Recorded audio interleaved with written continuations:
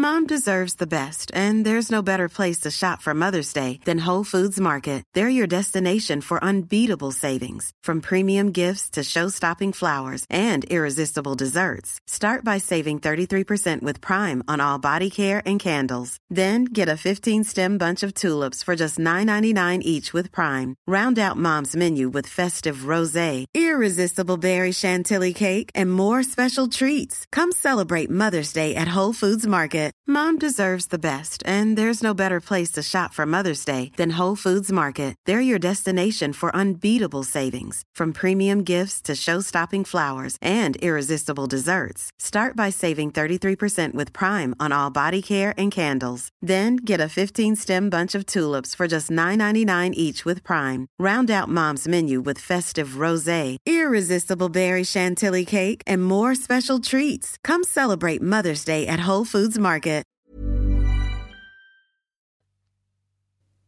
Alva Nilsson är inte den som faller under begreppet norm. Som öppet homosexuell sportreporter med damfotboll som sitt expertområde hamnar hon ofta i skottlinjen på sociala medier där hon inte är rädd för att provocera eller debattera i kampen för damfotbollens existens. Det hela började då hon som 13-åring upptäckte att det fanns ett landslag för damer, vilket hon då aldrig tidigare hade hört. Detta var 2001. Idag är Alva, eller Fotbollsflatan som hon kanske är mer känd som för hennes följare på Twitter, skribent på damfotboll.com och krönikör på Kvällsposten. I Sportpodden med Edström och Åberg berättar Fotbollsflatan om sin syn på fotbollsgalornas skandaler, varför hon är kär i handbollsspelaren Linnea Torstensson och hur oväntat det var att Tyresö gick i konkurs. Men vi berör även temat jämställdhet och hur patriarkatet står i vägen för damfotbollens utveckling. Som öppet homosexuell får hon sin beskärda del av det hat som finns i det svenska samhället. I fjol bevakade hon EM-slutspelet på hemmaplan, men framgången hade en ond baksida då flera av de svenska landslagsspelarna trakasserades på nätet på grund av deras sexuella läggning. I Sportpodden ger Alva sin syn på den flathet som Fotbollförbundets ordförande Karl-Erik Nilsson visat då det gäller att bemöta homofobin som finns i vårt samhälle. I sommar åker Alva till Kanada för att bevaka VM-slutspelet. Landslagets förbundskapten Pia Sundhage har siktet inställt på guld. Men enligt Alva så finns det inte på kartan att Sverige når längre än till en kvartsfinal. Du lyssnar alltså på Sportpodden med Edström och Åberg. Du hör oss i applikationen Acast, via iTunes eller på vår hemsida sportpodden.com. Intervjun med Alva gjordes på ett café i Hornstull och min första fråga till Fotbollsflatan var: om jag säger Zlatan, vad säger du då?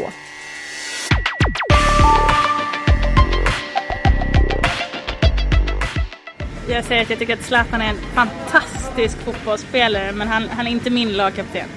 Alltså, ja, du får ställa följdfrågor tänker jag. Varför är han inte det då? Just för att mitt landslag, det är damlandslaget. Det är mitt första landslag, sen hejar jag självklart på herrlandslaget. Men jag tycker att Zlatan har visat prov på att han inte tycker speciellt bra om damfotboll. Och då står inte han riktigt för det jag tror på liksom. Men sen så är han en fantastisk fotbollsspelare och det är det han ska göra i första hand. Så att det är inte så att jag tycker illa om honom. Är du inte sugen på att intervjua honom då? Vi pratade faktiskt om det på en tillställning igår. Liksom, att det vore ganska... De andra tyckte att det vore ganska coolt om jag gjorde det. Liksom, för att det skulle antagligen bli ett väldigt spännande samtal. Men det är absolut ingenting som jag jagar på något sätt. Alltså, han får göra sitt så gör jag mitt. Liksom. Vad skulle du vilja fråga honom då? Men jag skulle liksom vilja ställa saker på sin spets. Att han inte riktigt kan fly. Liksom. Som jag ser det så måste han inte tycka om damfotboll. Absolut inte. Han får väl bry sig om vad han vill. Och det naturliga är att han bryr sig om den fotboll som han spelar. Men liksom förstår han vad han säger? Varför säger han de här sakerna? Jag tycker att mycket som Zlatan gör är fantastiskt i det engagemang han har utanför planen. Bland annat så här, vet han skänker pengar till handikapplandslaget för att de kan åka till VM. Alltså det är ju så fint. Så man bara, shit vad bra. Eller så här, hur han bara ohämmat hyllar pojkar 17-landslaget. Du vet, verkligen så här. Men varför kan han inte någon gång göra samma sak med damidrottare? Alltså han hyllar MMA-idrottare som han tycker är fantastiska. Säger aldrig ett ljud om Charlotte Kalla liksom. Det finns ju en systematik i vilka han hyllar och de är män liksom. Förstår han varför ser det ut så? Vad har han vuxit upp med för idrott? Jag tror ju att jag kan svaren på frågorna, men jag undrar om han förstår det i ett stort mönster. Men hur tycker du att media sköter bevakningen av honom? Tycker du att de valsar efter hans pipa eller vad? Har du tänkt på det någonting? Alltså ja och nej, jag ska inte säga att jag har tänkt på det. Men så här, jag tycker att man i första hand ska bevaka är ju hans idrottsprestationer, vilket man gör väldigt bra. Problemet och det positiva med Zlatan är ju att han har blivit en symbol för något mer än idrott. Och då tycker jag att man skulle behöva bevaka det också på ett annat sätt. Och inte bara stryka saker med års.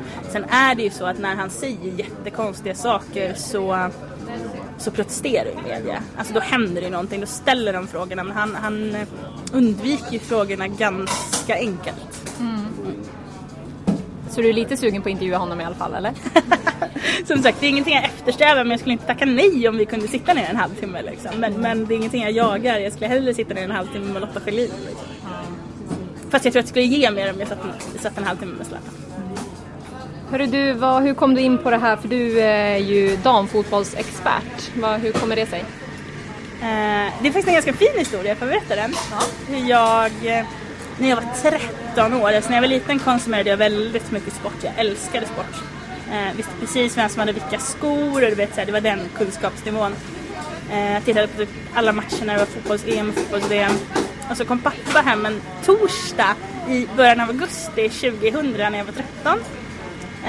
Och jag visste att på torsdagar då köper de alltid en kvällstidning för att få tv-belagen. Så jag bara sitter och väntar så här. Så kommer man hem och så lägger han upp den på bordet och så är det en till bilaga, vilket visar sig vara en OS-bilaga. För att OS skulle börja bara någon vecka senare eller någonting. Och jag bara du vet, så jag kastar mig över den och så börjar jag läsa. Pappa går ut och byter om från kostymen.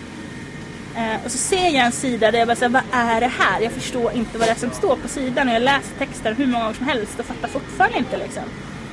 Och så kommer pappa tillbaka in i köket och han bara ser ju att någonting är konstigt. Så han bara, men vad är det liksom? Och jag bara så här, tittar upp på honom och bara, visste du att det finns ett damlandslag i fotboll? Och han bara, ja det visste jag.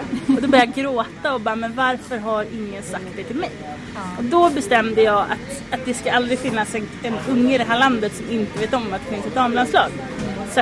Och det var ju samma period som jag blev feminist kan man ju säga liksom. Så att det är det som driver mig. Jag tycker inte att det är jämställt mellan här och damfotbollen. Det är en jäkligt sorglig historia tycker jag. Jo, fast den är också fin. Alltså på något sätt. Jag tycker, det känns bra när jag berättar den. Liksom. Jag blir glad av den. Även fast den är så här. Det är helt bedrövligt att man inte ska veta det när man är 13 år. Och ändå är sportintresserad. Var det något som klickade till i dig? Men precis, det var verkligen. Och från den dagen så lärde jag mig allt som man bara kunde tänkas ta reda på om det här damlandslaget liksom. Vilket OS var det här då? Det måste ju vara ungefär i samma veva som svenska damlandslaget börjar få uppmärksamhet. Ja, det var 2000. Och det var året efter som de vann EM-silver och sen blev det VM-silver 2003. Så det var ju i Hanna Ljungberg, Victoria Svensson, Malmö Moström. Det var ju den generationen som på något sätt sen blev folkkär. Liksom. Vad skulle du säga har hänt med bevakningen av damfotbollen efter de här åren? Jag tycker att bevakningen av damlandslaget har blivit mycket bättre. Sen tycker jag att bevakningen av seriespelet i Sverige också har blivit bättre, men det är inte alls samma proportioner. Damlandslaget bevakar man idag likvärdigt mot vad man bevakar här i fotbollen. Det är inte alls samma mängder av reportrar på plats och sådana saker, men jag tycker ändå att de flesta medier lyfter det, och damfotbollen får inte bara ta plats i sändningarna och i tidningarna, utan de får stå ganska långt fram i sändningarna och tidningarna liksom. Men sen seriespelet är en helt annan femma. Som idag oftast, många veckor så är det ju bara resultatrapportering liksom. Vad tycker du om det? Jag tycker det är väldigt tråkigt, för att det jag tycker är så fantastiskt med idrotten är ju dels prestationerna de gör, men också historierna bakom människorna som gör de här prestationerna. Och det missar man ju när man bara resultatrapporterar eller bara gör några inslag lite då och då.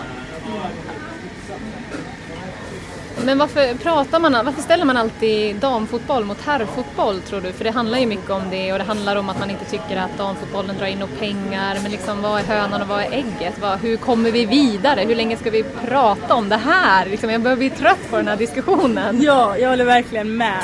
Och jag vet inte, jag har teorier om varför man alltid ska ställa emot varandra.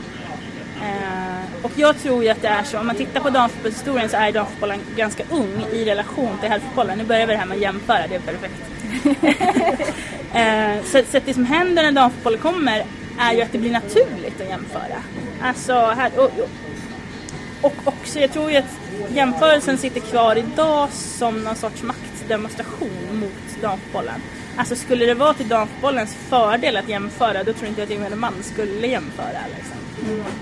Så att jag tror att det handlar om patriarkatet rent krasst liksom. Att vi lever i en mansdominerad värld, och en väldigt mansdominerad lagidrottsvärld skulle jag vilja säga liksom, där herrarnas prestationer räknas mer än damernas.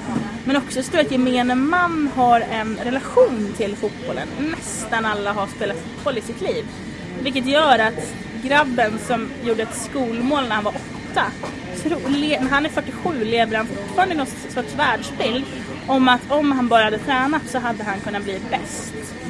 Och då tror jag att de här männen, nu är inte jag man och jag har inte varit i den här situationen, men jag tror att de känner sig lite kränkta av damerna som då får den platsen som de anser att de hade kunnat ha på något sätt. Det låter jätteflummigt, men jag tror jag hänger med. Precis. Jag också. Men idag då växer ju ändå barn och ungdomar upp. Jag menar, jag har ju vänners bekanta vars barn säger att när vi spelar fotboll hemma på gräsmattan, då kan han peka liksom på sin pappa och säga, men du ska vara Lotta Schelin idag när vi spelar.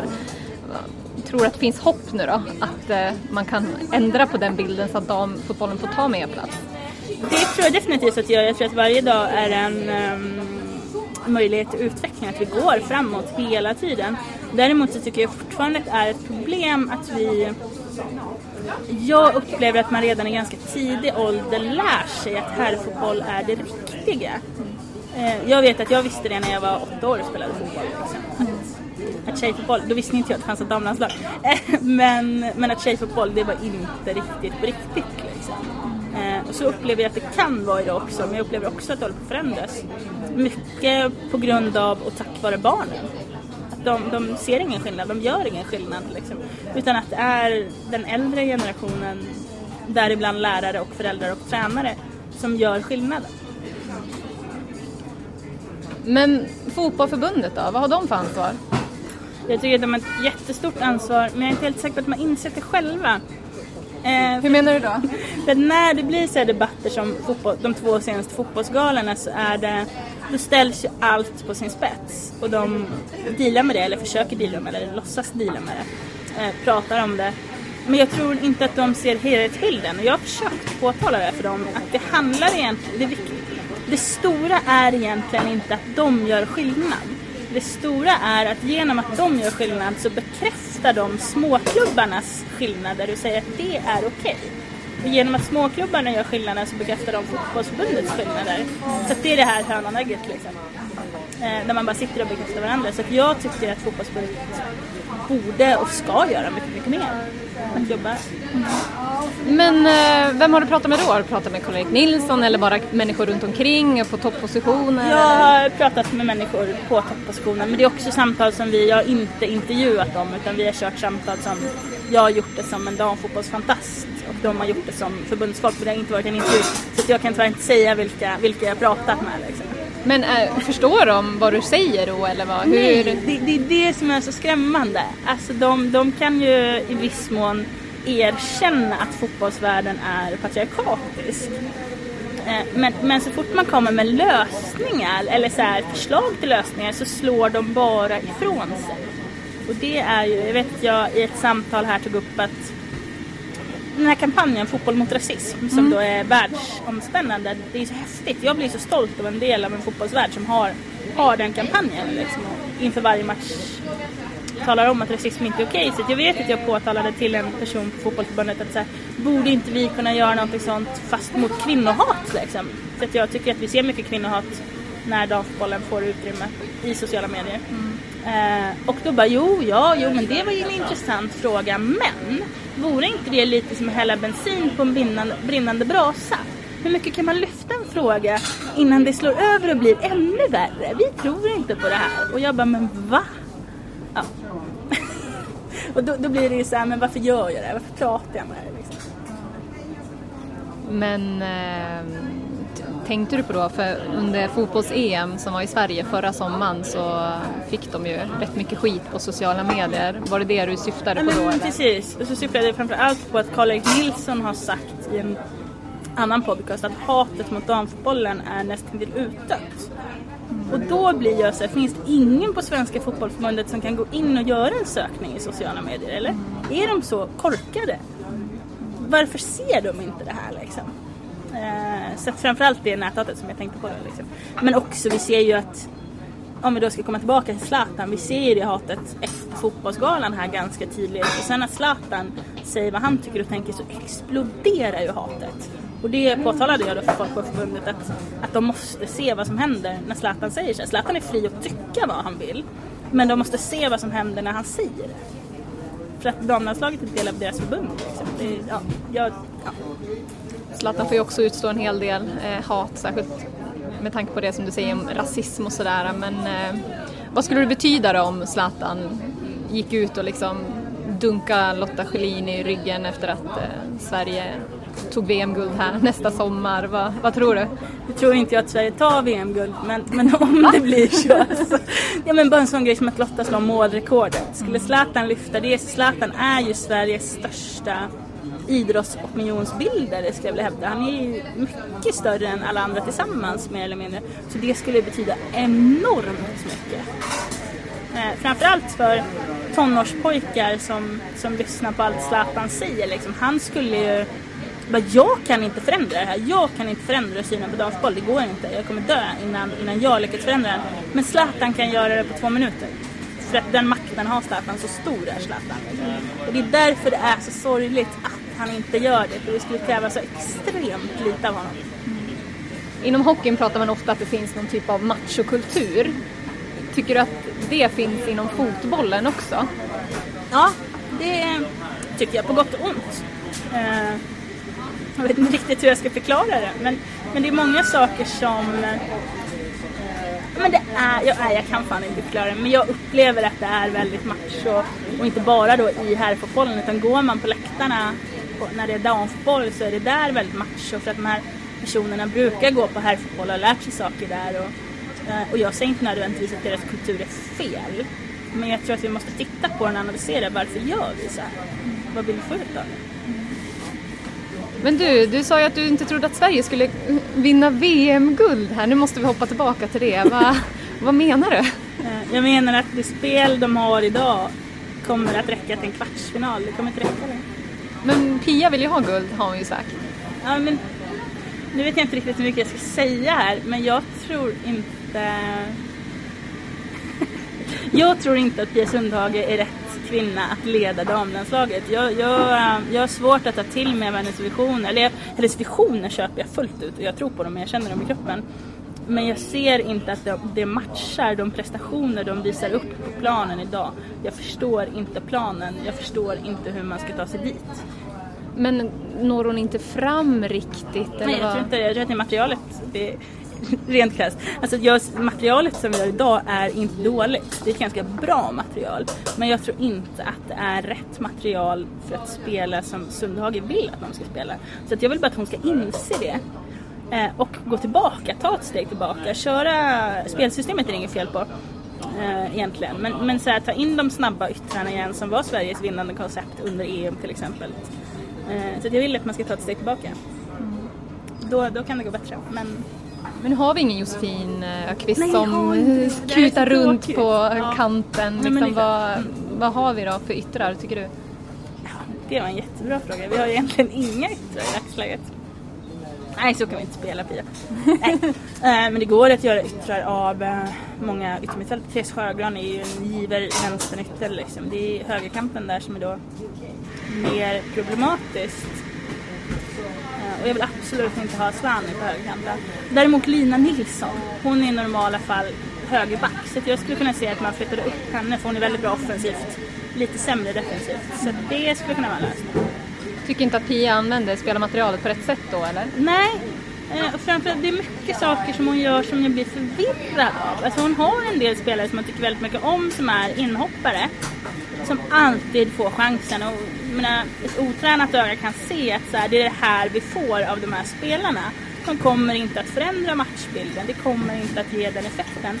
Och ändå så får de chansen 20 minuter varje gång, medan andra lovande talanger som gör hattrick i Champions League får sitta och nöta bänk match efter match efter match. Och jag blir så förvirrad på det.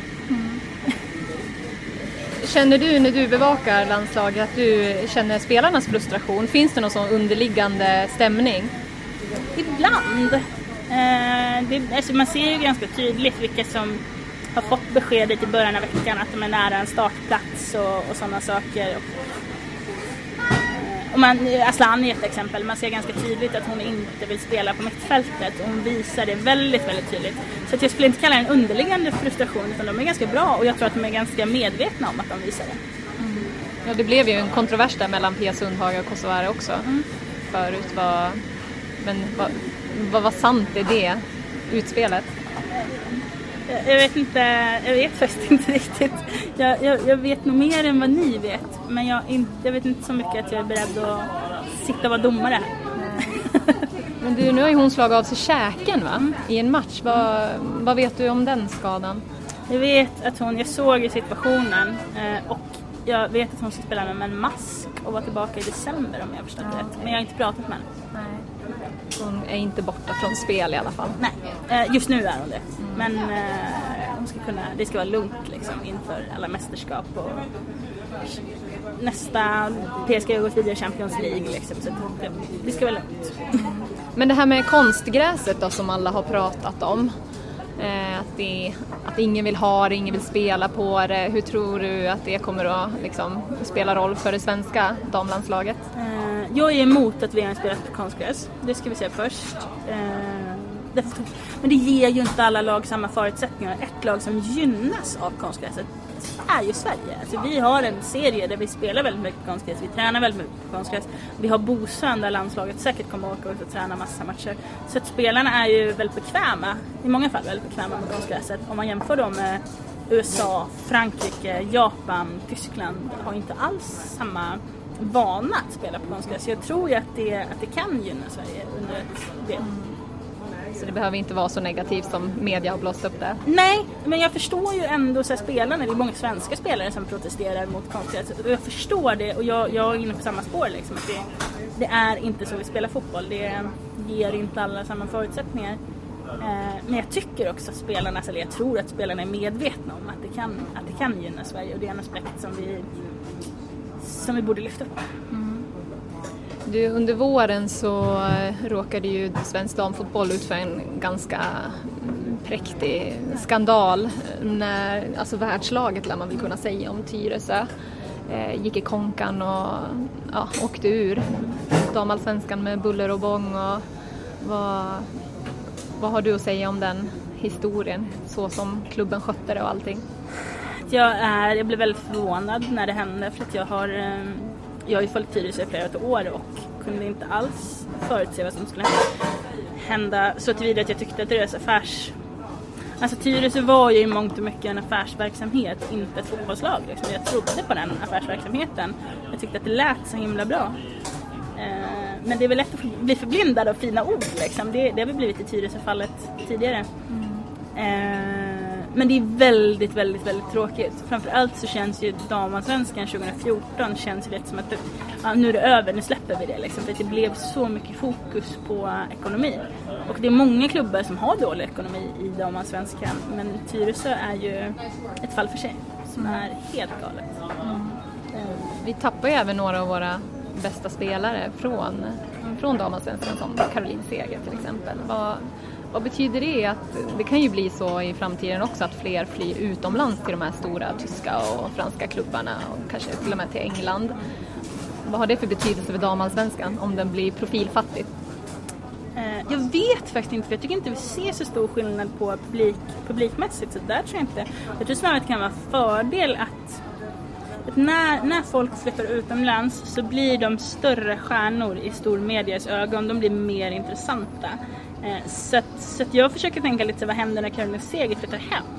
Då kommer ju hon vara hon är en lika stor stjärna oavsett vad hon spelar, men kommer vara uppblåst som en större stjärna när hon flyttar hem. Samma sak med Lotta Schelin, liksom. Det kommer ju bli fantastiskt när de flyttar hem. Men det är självklart att det är tråkigt. Det är jättetråkigt att vi inte kan gå och följa våra stjärnor på nära håll som vi har kunnat göra en massa år. Men sen så är det ju också så att Sverige, alltså ta Rosengård som ett exempel och jämför dem med de klubbar som är ute i Champions League. Alltså, jag säger nu att det finns 4 klubbar som kan vinna Champions League, och Rosengård har ju betydligt mindre pengar än de andra klubbarna. Liksom. Så att Sverige, nej. Ja, jag vet inte vart jag är på väg med det här, men jag förstår liksom att man drar utomlands. Ja, det skulle jag också göra om jag får chansen. Är det stora skillnader i pengar man tjänar om man spelar utomlands eller är hemma här i Sverige? Det beror på vilka klubbar man går till. Men går man till toppklubbarna i Europa så är det ganska stor skillnad där. Jag vet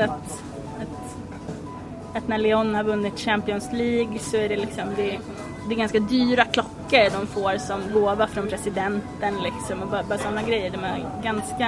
Det är inte så att det är en Zlatan-lön, men de har ganska schyssta bonusar liksom, och sådana saker. Och jag tror säkert att spelarna vet att de kan lägga undan pengar. Det är ingenting de kan leva på resten av livet. Men i damallsvenskan ser inte alls löneläget ut som i Lyon eller PSG eller Wolfsburg. Sverige ligger lite efter där. Ja, vi ligger efter, våra toppklubbar ligger efter Tyskland och Frankrikes toppklubbar.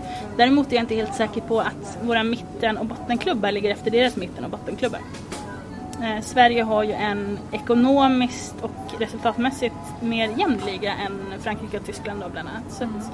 Så att det är också för- och nackdelar med de pengarna som finns i toppklubbarna. Liksom. Men du jobbar ju för damfotboll.com bland annat, och så är du skribent på Kvällsposten / Expressen kan man väl säga. Varför har du aldrig varit sugen på att skriva om någon annan idrott, eller var det liksom från början att du skulle skriva om damfotboll just med tanke på din upplevelse där som du hade som tonåring? Jag har varit sugen på, bland annat har jag tittat på hockeyn liksom. Jag ska inte säga att jag har gottat ner mig i hockeyn, men jag har ju förstått att det säkerligen är ett värre patriarkat i hockeyvärlden, så att jag tänkte att där ska jag kliva in, men sen är det ju så här. Alltså jag är lite orolig för att jag typ skulle dö om jag gjorde det. För att det skulle bli för mycket. För jag kan inte titta på ett problem och sen bara släppa det liksom. Så jag skulle antagligen engagera mig jättemycket och sen skulle jag inte orka. Så att det jag möjligtvis skulle vilja skriva om, som jag ändå tycker är mer jämställt än damfotbollen och herrfotbollen, är ju handbollen. Det skulle vara en bra nivå att lägga sig på, tänker jag. Men handbollen, det känns ju inte som att det finns någonting att stångas för där. För det känns ju som att män och kvinnor, alltså om man ser till landslagen, behandlas lika. Mer eller mindre liksom. Så att då är det ju snarare, tittar vi på medieaspekten så behandlas de ju inte riktigt lika, kan vi säga. Men det bygger ju också på herrlandslagets enorma framgångar under åren liksom.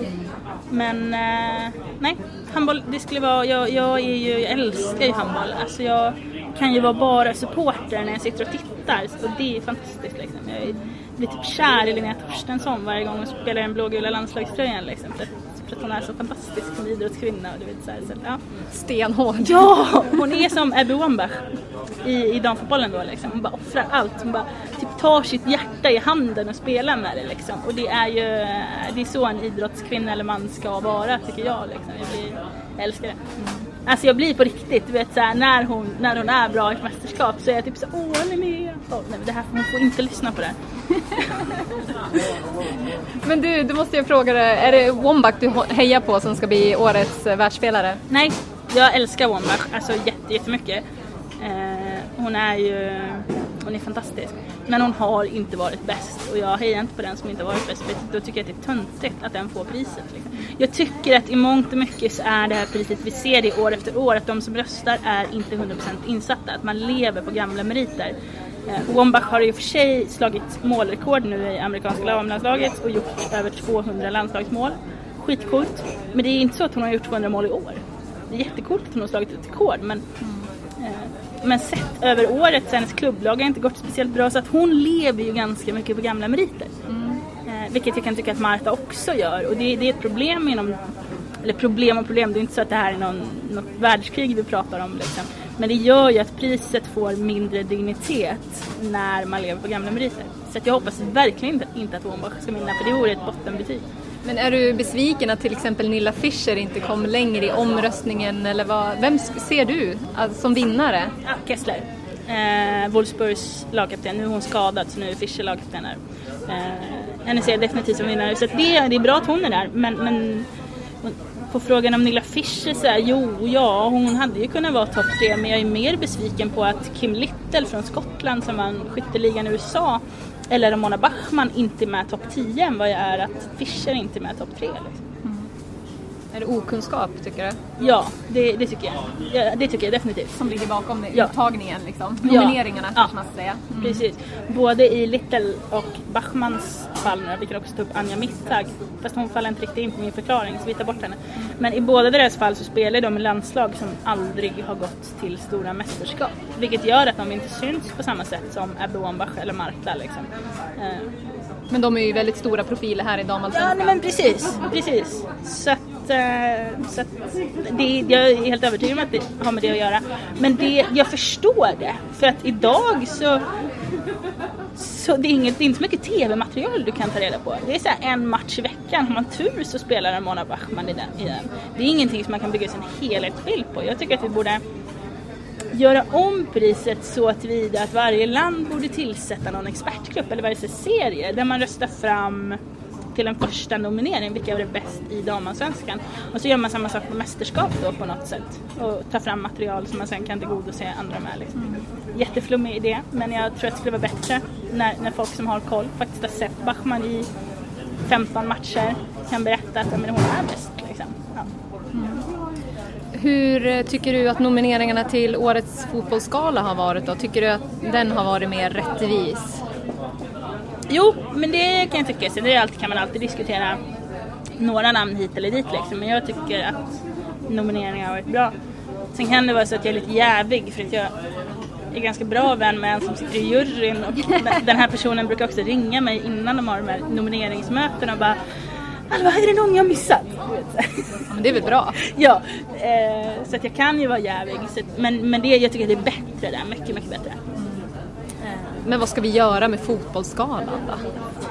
Jag vet inte ens om vi behöver en fotbollsskala. Jag tycker sånt är lite töntigt liksom. Alltså, jag har pratat med flera landslagsspelare nu efter senaste debaclet på fotbollsskalan liksom. Och alla håller med om att det viktiga är inte att vara där och vara finklädd och få ta emot ett pris liksom.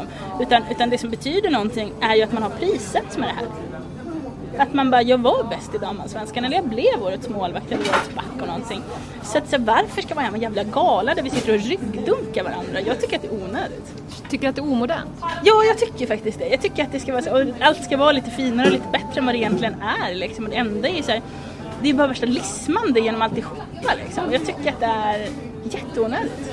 Men tror du inte att svenska folket där ute i stugorna vill se våra svenska stjärnor då? Jag menar, du är ju inne i den här branschen och har förmånen att komma nära alla stjärnorna, men så är det ju inte för alla. Säkerligen, så är det ju säkert. Jag pratar ju ett helt annat perspektiv än vad en Svensson i tv-soffan gör. Sen tror jag också att, ni vet ju att jag har skrivit om att jag tycker att damfotbollen borde bojkotta galan nästa år. Men jag tror ju också att den här galan är viktigare för damfotbollen än den här fotbollen, för att vi får ett utrymme att synas på bästa sändningstid inför 1 miljon publik som vi inte annars får liksom. Men jag tycker att galan i sig är när man bara ja. Men tycker du att fotbollförbundet har tagit till sig nu efter den här senaste skandalen som var? Nej, det tror jag inte. De skyller allt på TV4. Vilket också är, jag tänker inte argumentera om ansvarsfrågan liksom. Men jag hävdar ju också att hade inte fotbollsförbundet tydligt visat året innan vart prioriteringen låg, så kanske inte det här misstaget hade kommit liksom.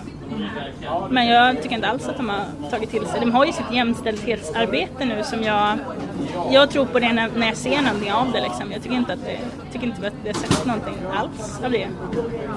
Så. Tror du det kommer bli bättre då?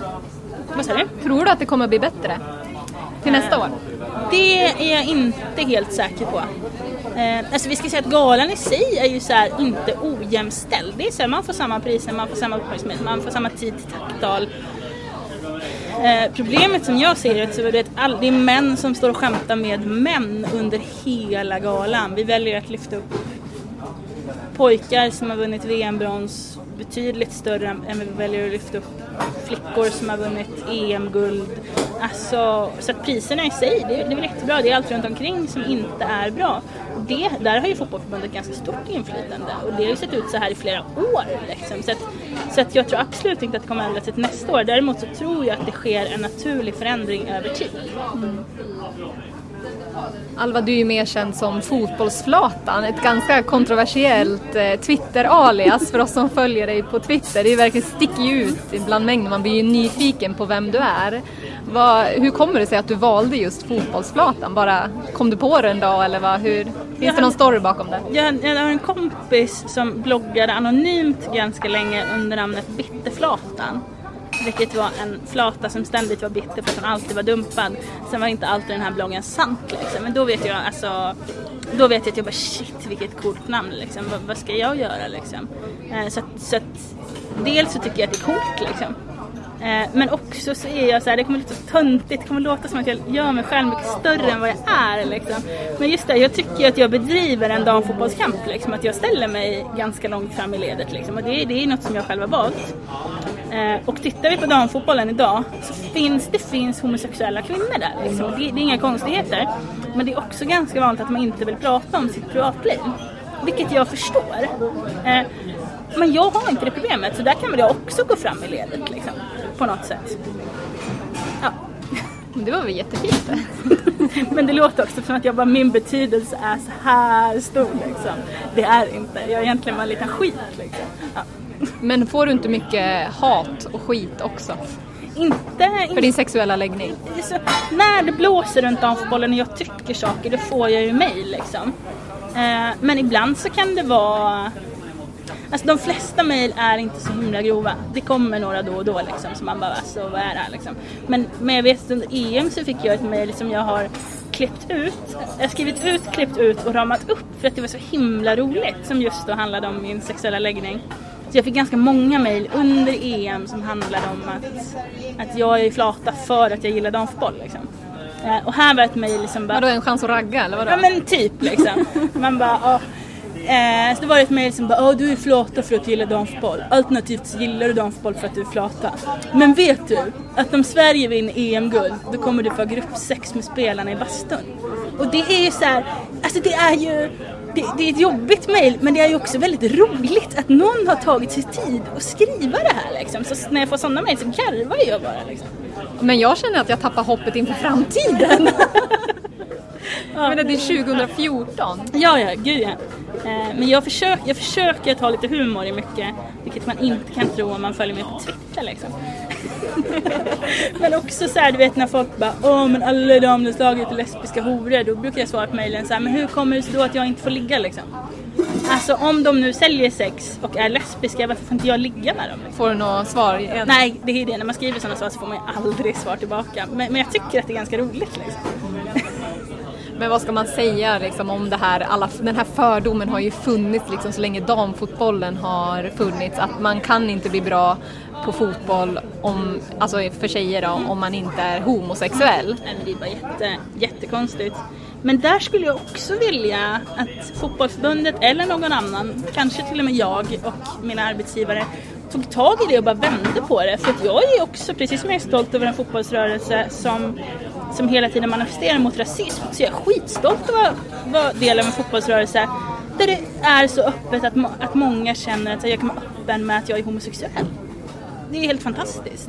Det är jättecoolt att vi spelar en massa flator i damlandslaget och bara är öppna och bara vågar vara den de är för att deras miljö är så acceptant. Det är inte många ställen i samhället som är så. Och kanske inte så många idrotter heller, för det är väl en anledning till att många just har blivit bra fotbollsspelare, för att de känner sig ändå välkomna inom fotbollen, oavsett sexuell läggning eller hudfärg eller vad det nu kan vara. Jag tror inte att det finns någon forskning på det, men jag tror verkligen att det är så. Liksom. Damfotbollen då är väldigt inkluderade mot homosexuella, och det är jättehäftigt, det är jättebra. För så ser det ju inte ut i hockeyn kanske, även om många är öppet homosexuella där också, så får de ju också otroligt mycket skit om spelarna där. Mm. Och det tror jag att det handlar om att damfotboll idag är mer accepterat än damhockey liksom. Generellt. Alva, tusen tack för att du ville vara med i Sportpodden med Edström Åberg. Det var jättekul att ha med dig som gäst. Ja, men tack så mycket. Det var jättetrevligt att vara här.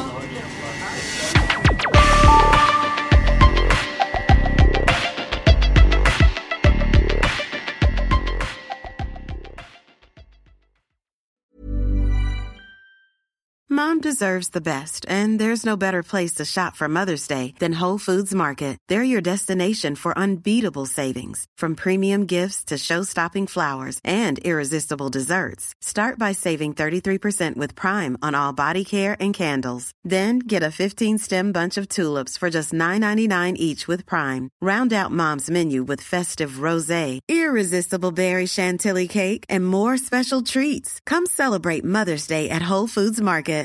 Hi, I'm Daniel, founder of Pretty Litter. Cats and cat owners deserve better than any old-fashioned litter. That's why I teamed up with scientists and veterinarians to create Pretty Litter. Its innovative crystal formula has superior odor control and weighs up to 80% less than clay litter. Pretty Litter even monitors health by changing colors to help detect early signs of potential illness. It's the world's smartest kitty litter. Go to prettylitter.com and use code ACAST for 20% off your first order and a free cat toy. Terms and conditions apply. See site for details.